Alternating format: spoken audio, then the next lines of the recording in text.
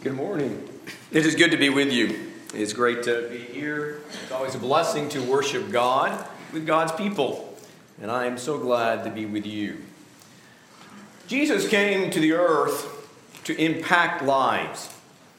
He came to save souls. He was and he is the unquenchable light. But a light in the midst of prevailing darkness. He did not come, though, to uphold the status quo. He did not come to be like everyone else in the world either. Jesus came to renew men's thinking. He came to change lives, to transform lives. He did not come in the flesh just to get along with other people. Jesus came to move people. He came to lead people in paths of righteousness, to persuade them in the ways of God. When you look at the ministry of Jesus Christ, as we are on Sunday mornings in our Bible class, Jesus was all about making godly changes. The call that we have as Christians to imitate Christ, to imitate our Lord, is a call that entails that every disciple being an influencer for Christ. That's what our life is to be about now. Once we have called upon the name of the Lord to be saved, to be cleansed of our sins, to be added to God's family, our mission, our purpose in life is to be an influencing force to everything and everyone around us. 2020 vision in Christ reveals that Christians are to be about the business of inducing and inciting people in the path of God, in the way of Christ, in kingdom matters. And so affecting change or swaying hearts may be compared to like trying to move a mountain. But through Christ we can. Through Christ we can, one person at a time. The gravity of this topic that we're considering this morning becomes very apparent when we consider this significant truth, this significant fact, and that is influence or be influenced. Influence or be influenced. Our nature as human beings is such that we are going to make choices. We're going to take actions based upon input. That is, the choices we make and the activities we engage in have been impacted by the input that we've taken in. And that input's going to come from a number of different sources. And so, whose input will have the greatest sway? Whose will it be that's going to have the greatest sway in your life? Or on the other hand, what kind of input will you have on others? What kind of influence are you going to be in other people's life? So let us begin with this point, and that is, man's will is influenceable. Hard word to say. But you think about this. A person can kind of start thinking for himself and kind of be somewhat wise in his own estimation, and an individual may conclude that he is not easily affected, influenced by others. That he's not impressionable, that he's not very pliable. But even in that judgment, I would suggest to you, even making that statement, that what we need to understand is influence has played a major role in that person's life. The fact that he is making that statement is the fact that he's being influenced by something or someone else. The question here is not whether or not you will be influenced. That is not the question. You will be and you have been. But the question that you need to consider this morning is this, and that is, who or what will you allow to be an influence in your life? That's the real question. All of us are influenced. It's our very nature, our God-given will to act, free moral choice, that God-given will to act was created to act according to input. God gave us a will to choose our path based upon input. That is, it was based on the fact that God expects us to consider direction and steering. And to illustrate that, very quickly I want us to consider several examples. The first one is Adam. When you go and look in the New Testament, in 1 Timothy chapter 2, verse 14, there's an interesting statement that is made about Adam in a context, you're talking about Eve.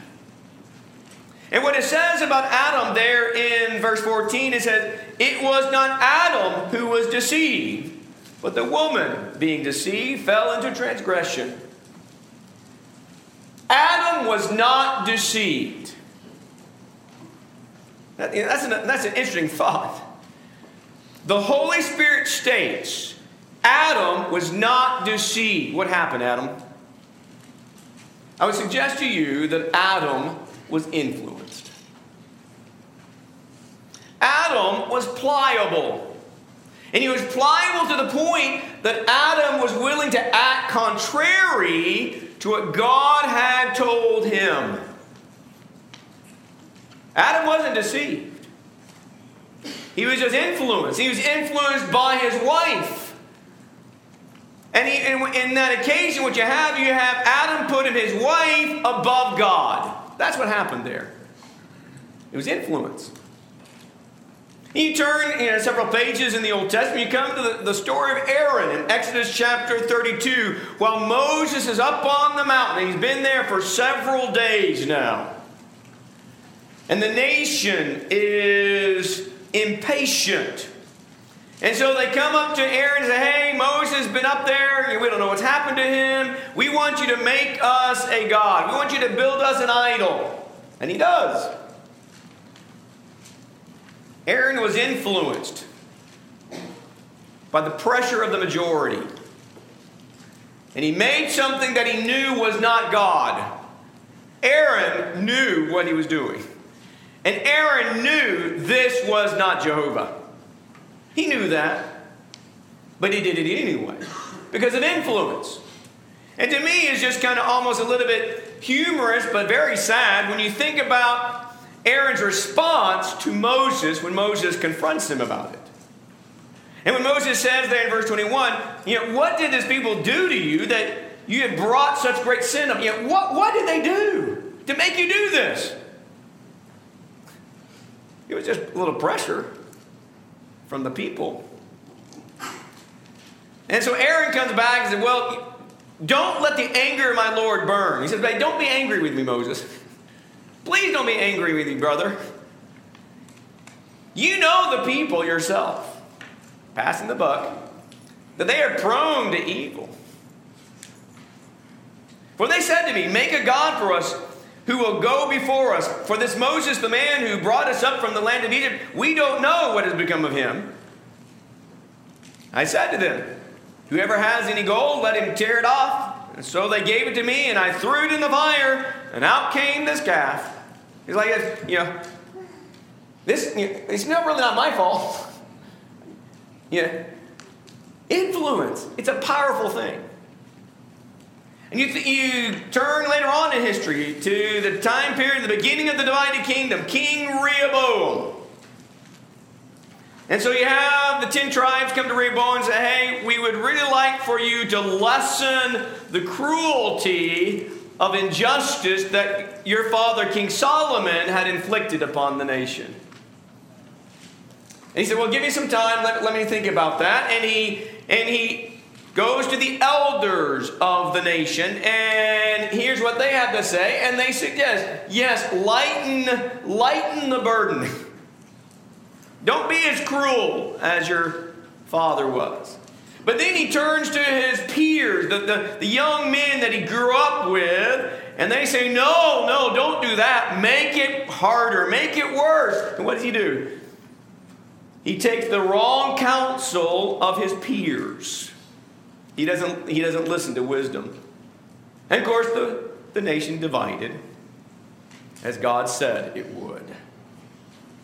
And then you come to the New Testament, Barnabas.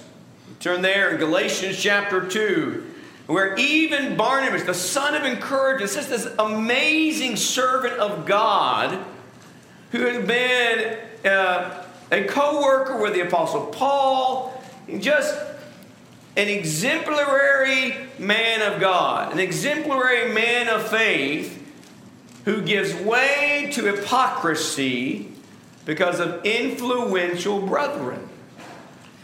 And so you see there in chapter 2 and verse 12, it says, prior to the coming of certain men from James, he used to eat with the Gentiles. Talk about Peter. Peter was involved in this as well.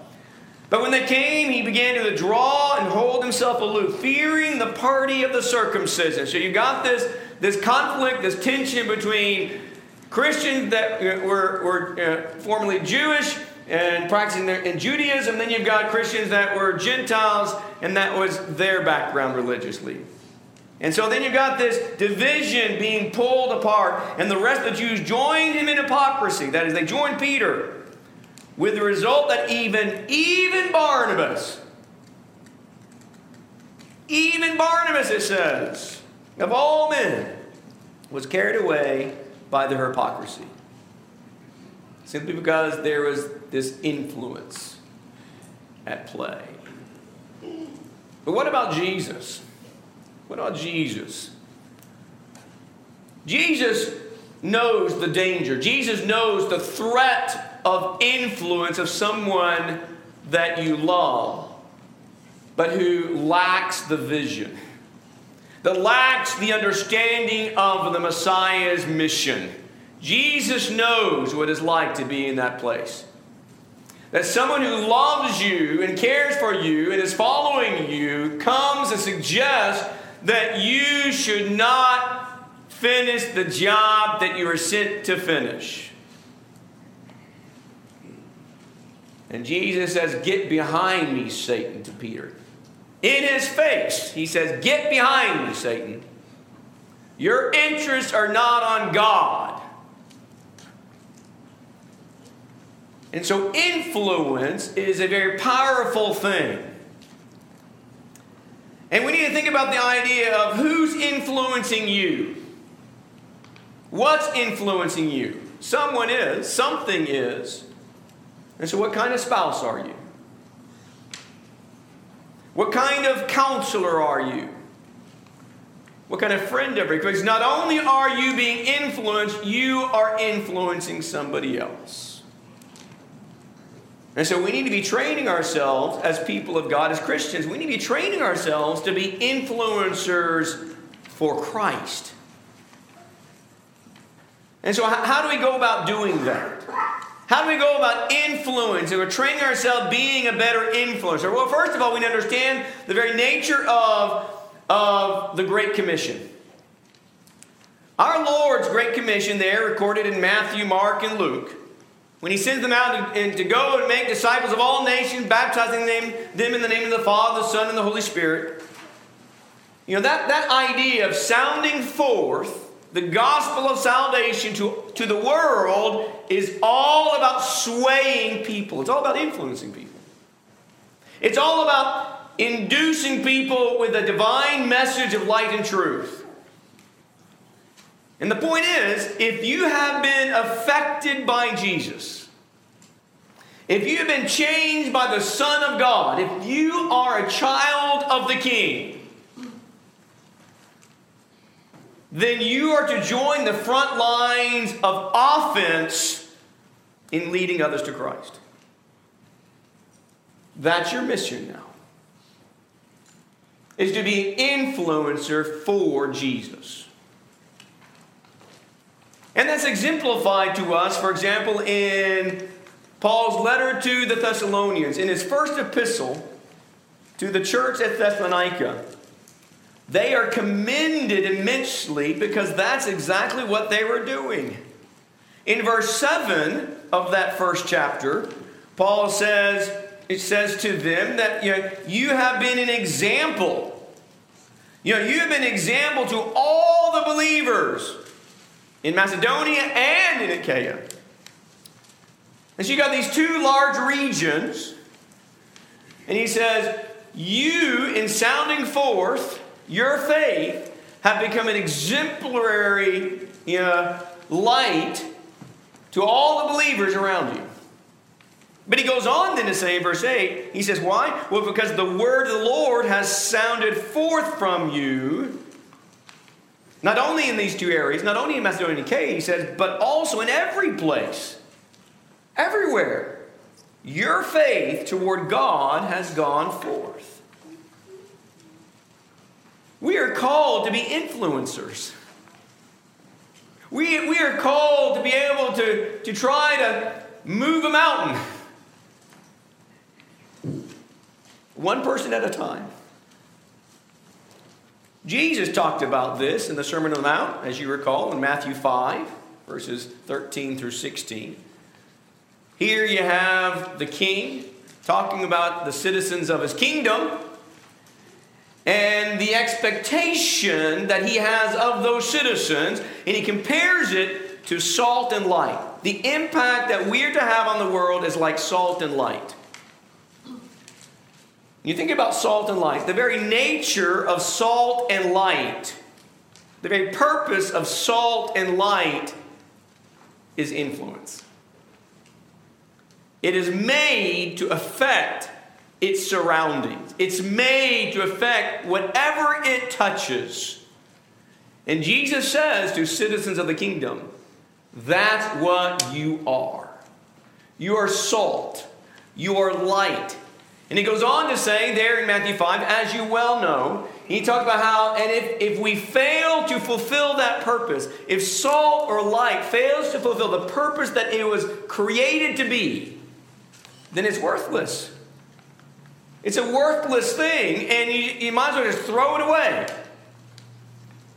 And so the question we need to be asking ourselves this morning is, are we the salt? Are we the light for which we have newly been created in Christ to be?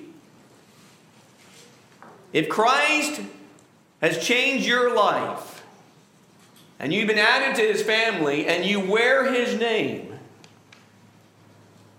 then you are the salt and the light of the world. And are you the salt and the light that you need to be? And if not, what do we need to be doing? What do we need to be doing to improve ourselves? What do we need to be doing to increase? Maybe we're doing okay, but what can we do to increase our influence in our surroundings? Because we're the salt and light of those people that we interact with. Those who see us. Those whose lives we touch. And I've got 3 things I'm going to suggest to you. What we need to be doing to train ourselves to be better influencers for Christ. To be able to move these so-called mountains, one person at a time. And the first thing is you need to love your neighbor with the love of God. You need to love your neighbor with the love of God. In Matthew chapter 22 is the occasion when Jesus was asked about the greatest commandment. The first is love God. The second, love your neighbor as yourself. What motivated our God and what motivated our Savior to take action that benefits us? What's the motivation behind what God has done and what God is doing still? What's his motivation? Well, love. That's the motivation. God is love. But it is not a worldly love. It is not a love as seen or defined by worldly concepts. This kind of love, this love of God is not simply a reciprocating love to friends and family. That's not what we're called to do. Simply have a reciprocating love, a returning love to people that we want to love, that are easier to love. That's not the love of God. The love of God is a godly desire to be and to do what is best, even to strangers, even to your enemy, even to the one who's opposing you as a child of God. We're to love our neighbor with the love of God. And that love does no wrong to a neighbor. Some versions may say that love does no harm to a neighbor. And one way we do wrong, one way we can harm our neighbor is when we become a spiritual stumbling block to him. Oh, maybe we didn't do anything directly to him, but our influence wasn't what it needed to be. We weren't the salt that we needed to be. We weren't the light that we needed to be. We weren't being the Thessalonians.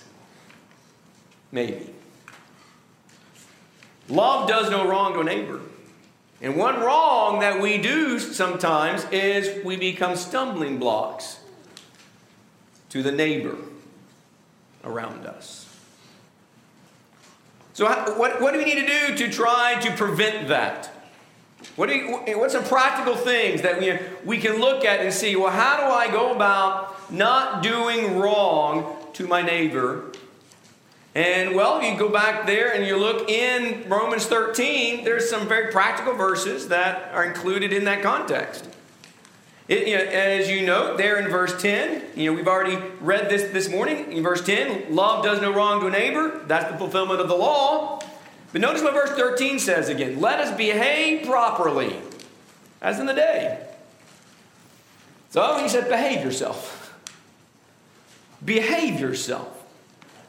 And he goes and he kind of explains a little bit what he means about behaving yourself. And he says, basically, don't do all the ungodly, all the sinful pleasures that the world relishes.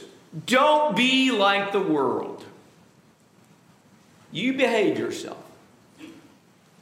You be light in the midst of prevailing darkness. But not only do we need to not do something, we also need to be doing something. And so in verse 13 said, behave yourself, as in the day, and so don't commit these sins. And in verse 10 he says, put on the Lord Jesus and make no provision for the flesh in regard to his love. If I'm going to love my neighbor with a godly love, then that love is not going to do any wrong, not going to do harm to my neighbor. And one thing I'm going to be concerned about is my influence. What that neighbor sees, what the neighbor hears, or maybe what the neighbor hears about through someone else. Love your neighbor. Be that light, be that salt that you were called to be when Jesus raised you up. That's white as snow from baptism. But also, focus on building a good reputation. In the Proverbs, there's a couple well-known statements that are familiar where it says a good name is to be more desired than great wealth. That's not true in the world. But from God's viewpoint of things, as he shares wisdom from above, we are told that a good name is to be more desired than great wealth. And a good name is better than a good ointment. So forget about the vanities of this world. Smelling good, looking good. Build a good reputation. What we need to realize about our lives is that nobody's life is a total island to himself. And we may even think in our time of greater distancing, greater isolation, that less and less people are seeing us. And I'm not sure about that there's less and less seeing us. I think they're still seeing us the way we're behaving ourselves in the midst of whatever this is. The fruit of everyone's actions is visible. And it's visible to be judged. That's the very nature of it. The actions of all of us is visible and is there to be visible and is there so they can judge us by what they see, what they experience around us or with us. And I would suggest to you that elders are not the only ones who need to be concerned about their reputation. 1 Timothy chapter 3:7 talks about the importance of elders having a good reputation outside the assembly, outside the family of God. Excuse me, that's not what I meant. But rather we need to realize all of us need to be building a reputation that could be said about us. That, outside we are found blameless. In 1 Peter chapter 2, verse 12. 1 Peter 2, verse 12. The apostle is admonishing and exhorting the saints that were scattered in the Roman Empire. And he reminds them, who, in verse 11, they are to be as aliens and strangers, waging war. And he says in verse 12, keep your behavior excellent among the Gentiles. Basically he's saying, keep your behavior, keep your influence excellent among the world. In the world, in the midst of the neighbors, so that in the thing in which they slander you as evildoers. Now they may still say bad things about you because you are a believer, because Jesus is your King and Lord and Master. So they may still blaspheme you, and they may still try to ridicule you, but he says you just make sure you behave yourself, present your character in an excellent manner, so that even if they do that, they may, because of your good deeds, as they observe them. See, they're watching. Glorify God in the day of visitation. Paul says the same thing over in Colossians. Colossians chapter 4 there, in verse 5, when he says, conduct yourselves with wisdom toward outsiders, making the most of the opportunity. We need to train ourselves to be better influencers for Christ. How do we do that? Well, first of all, we need to love our neighbors with a love of God. But secondly, we need to be building a good reputation. And so we need to be behaving ourselves. And so what are some practical things that people notice? What are practical things that your peers and your coworkers and your neighborhood friends notice about you? Well, one is they notice if you're a complainer or not. Philippians chapter 2, verse 14 said, we're to do all things without complaining. Don't be a complainer. If you want to be a better influencer, stop complaining about everything. Now, we may think, we have a lot to complain about. And there may be some slight truth, because we live in a troubled world. But don't go about complaining. That's not going to make you a brighter light and lead others to Christ. But on the other hand, be a law-abiding citizen. Back in 1 Peter chapter 2, where it says, okay, behave yourself, keep your behavior excellent. In the very next verse, it talks about submit to governing authorities. And so basically what Peter does, he says, okay, here's the principle, behave yourself. And he says, okay, now here are some things very practically you need to be doing. And the first one he says, be a law-abiding citizen. Romans 12 talks about how don't take revenge. Vengeance belongs to the Lord. Give it all to God. You don't take vengeance. You don't avenge yourself against anyone. But instead, just prove yourself a diligent worker.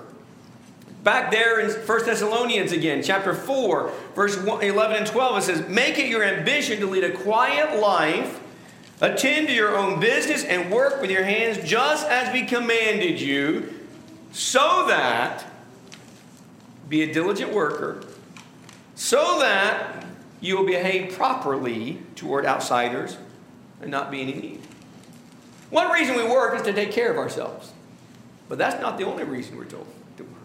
Another reason we're told to be good workers is so that the world will see you and take note. Do what is honorable, as the apostles expressed there in 2 Corinthians 8. Don't lie. Don't lie.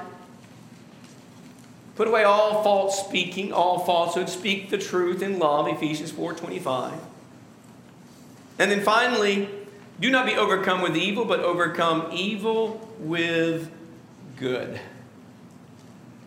You want to start building a better influence? Want to build a better character, a better reputation? Here's a short list of things that we can be doing and are able to do to show that Christ lives in us and we in Christ. But then thirdly and finally, that is, we need to discover ways that we can personally encourage growth in a brother. Proverbs also says, iron sharpens iron, so one man sharpens another. We influence one another. For good or for bad, we are influencing one another. And so what we need to remind ourselves concerning is this, that in Christ's family, in God's family, we are keepers. Keepers of our brothers, looking out for one another's salvation. And so we need to be finding ways that each one of us can personally encourage growth in another brother. This idea is brought out in Hebrews 10 verse 24 when it says, let us consider how to stimulate one another to love and good deeds. What do you think about that phrase I have underlined? Consider how to stimulate. This spiritual consideration, this considering one another is work.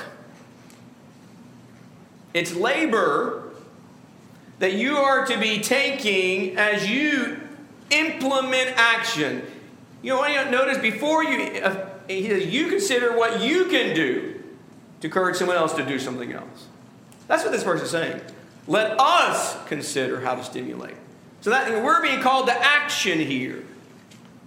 So I need to find ways, find things that I am able to do actively to implement another to action. That's what this is talking about. Us doing something to help others do something too. All in Christ.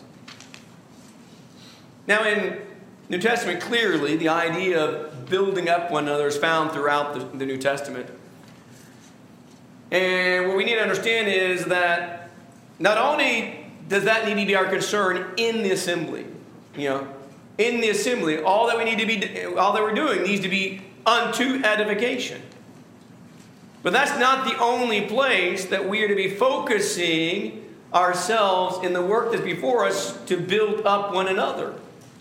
In Romans chapter 14, verse 19, it says the same thing about edification. And it's not talking about in the assembly. When the church comes together, be edifying.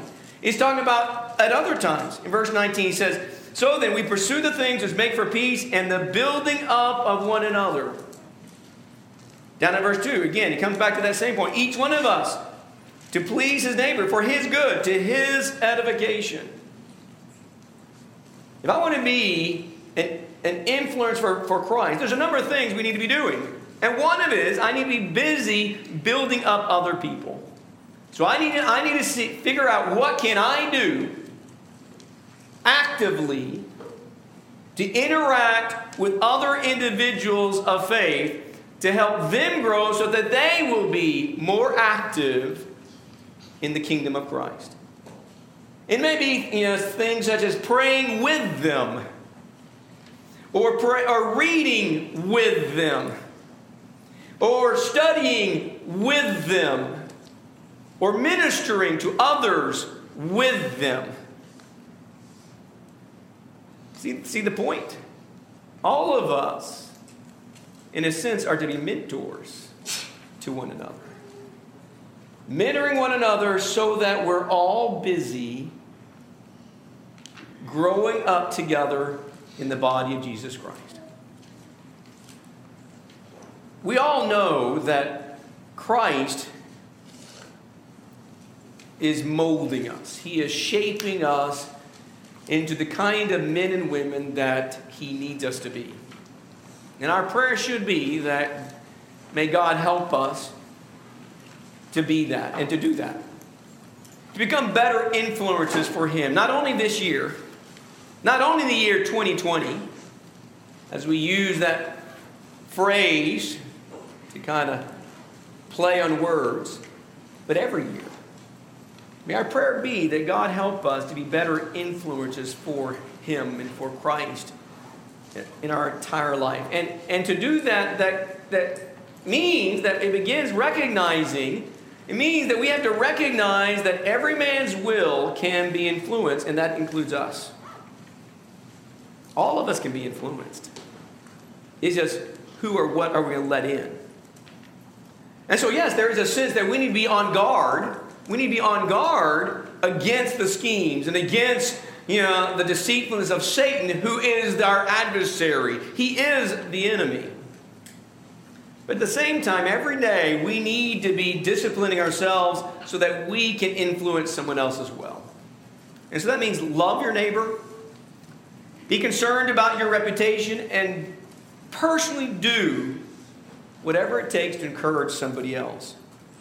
Be busy doing that, and do that without complaining,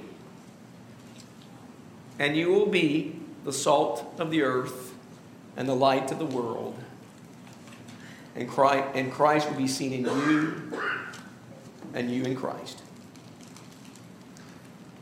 But to be that, you first must be a Christian. If you've not committed your life in obedience to the gospel, if you've not surrendered your will to His will, then you're not being the influence you need to be. You can't totally influence someone to Christ, for good, if you're not living your own life for Him.